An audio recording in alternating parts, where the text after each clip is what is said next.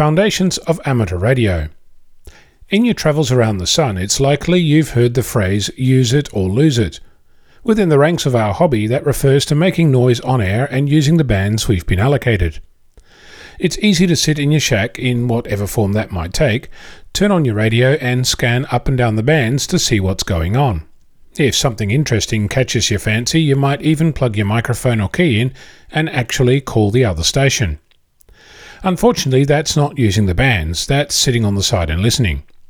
Not that there's anything wrong with that, but it's no way to ensure that the bands and privileges we enjoy today are going to be here tomorrow.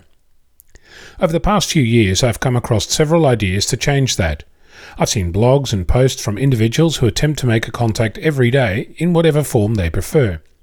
Some don't distinguish between local or DX contacts, portable or QRP, whatever takes their fancy. In New Zealand, there's the Zulu Lima 2 Alpha Lima Memorial Activity Marathon.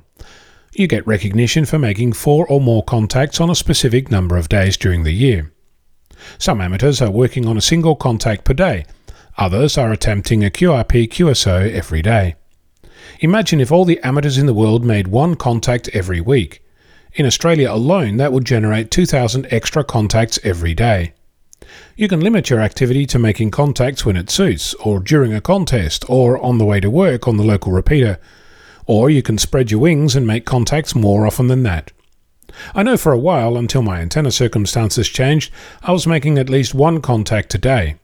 I kept that up for nearly a year. I'm still getting the QSL cards coming in the mail. So don't wait for permission to get on air. Don't wait for just the right conditions. Turn on your radio, plug in your microphone and make a contact.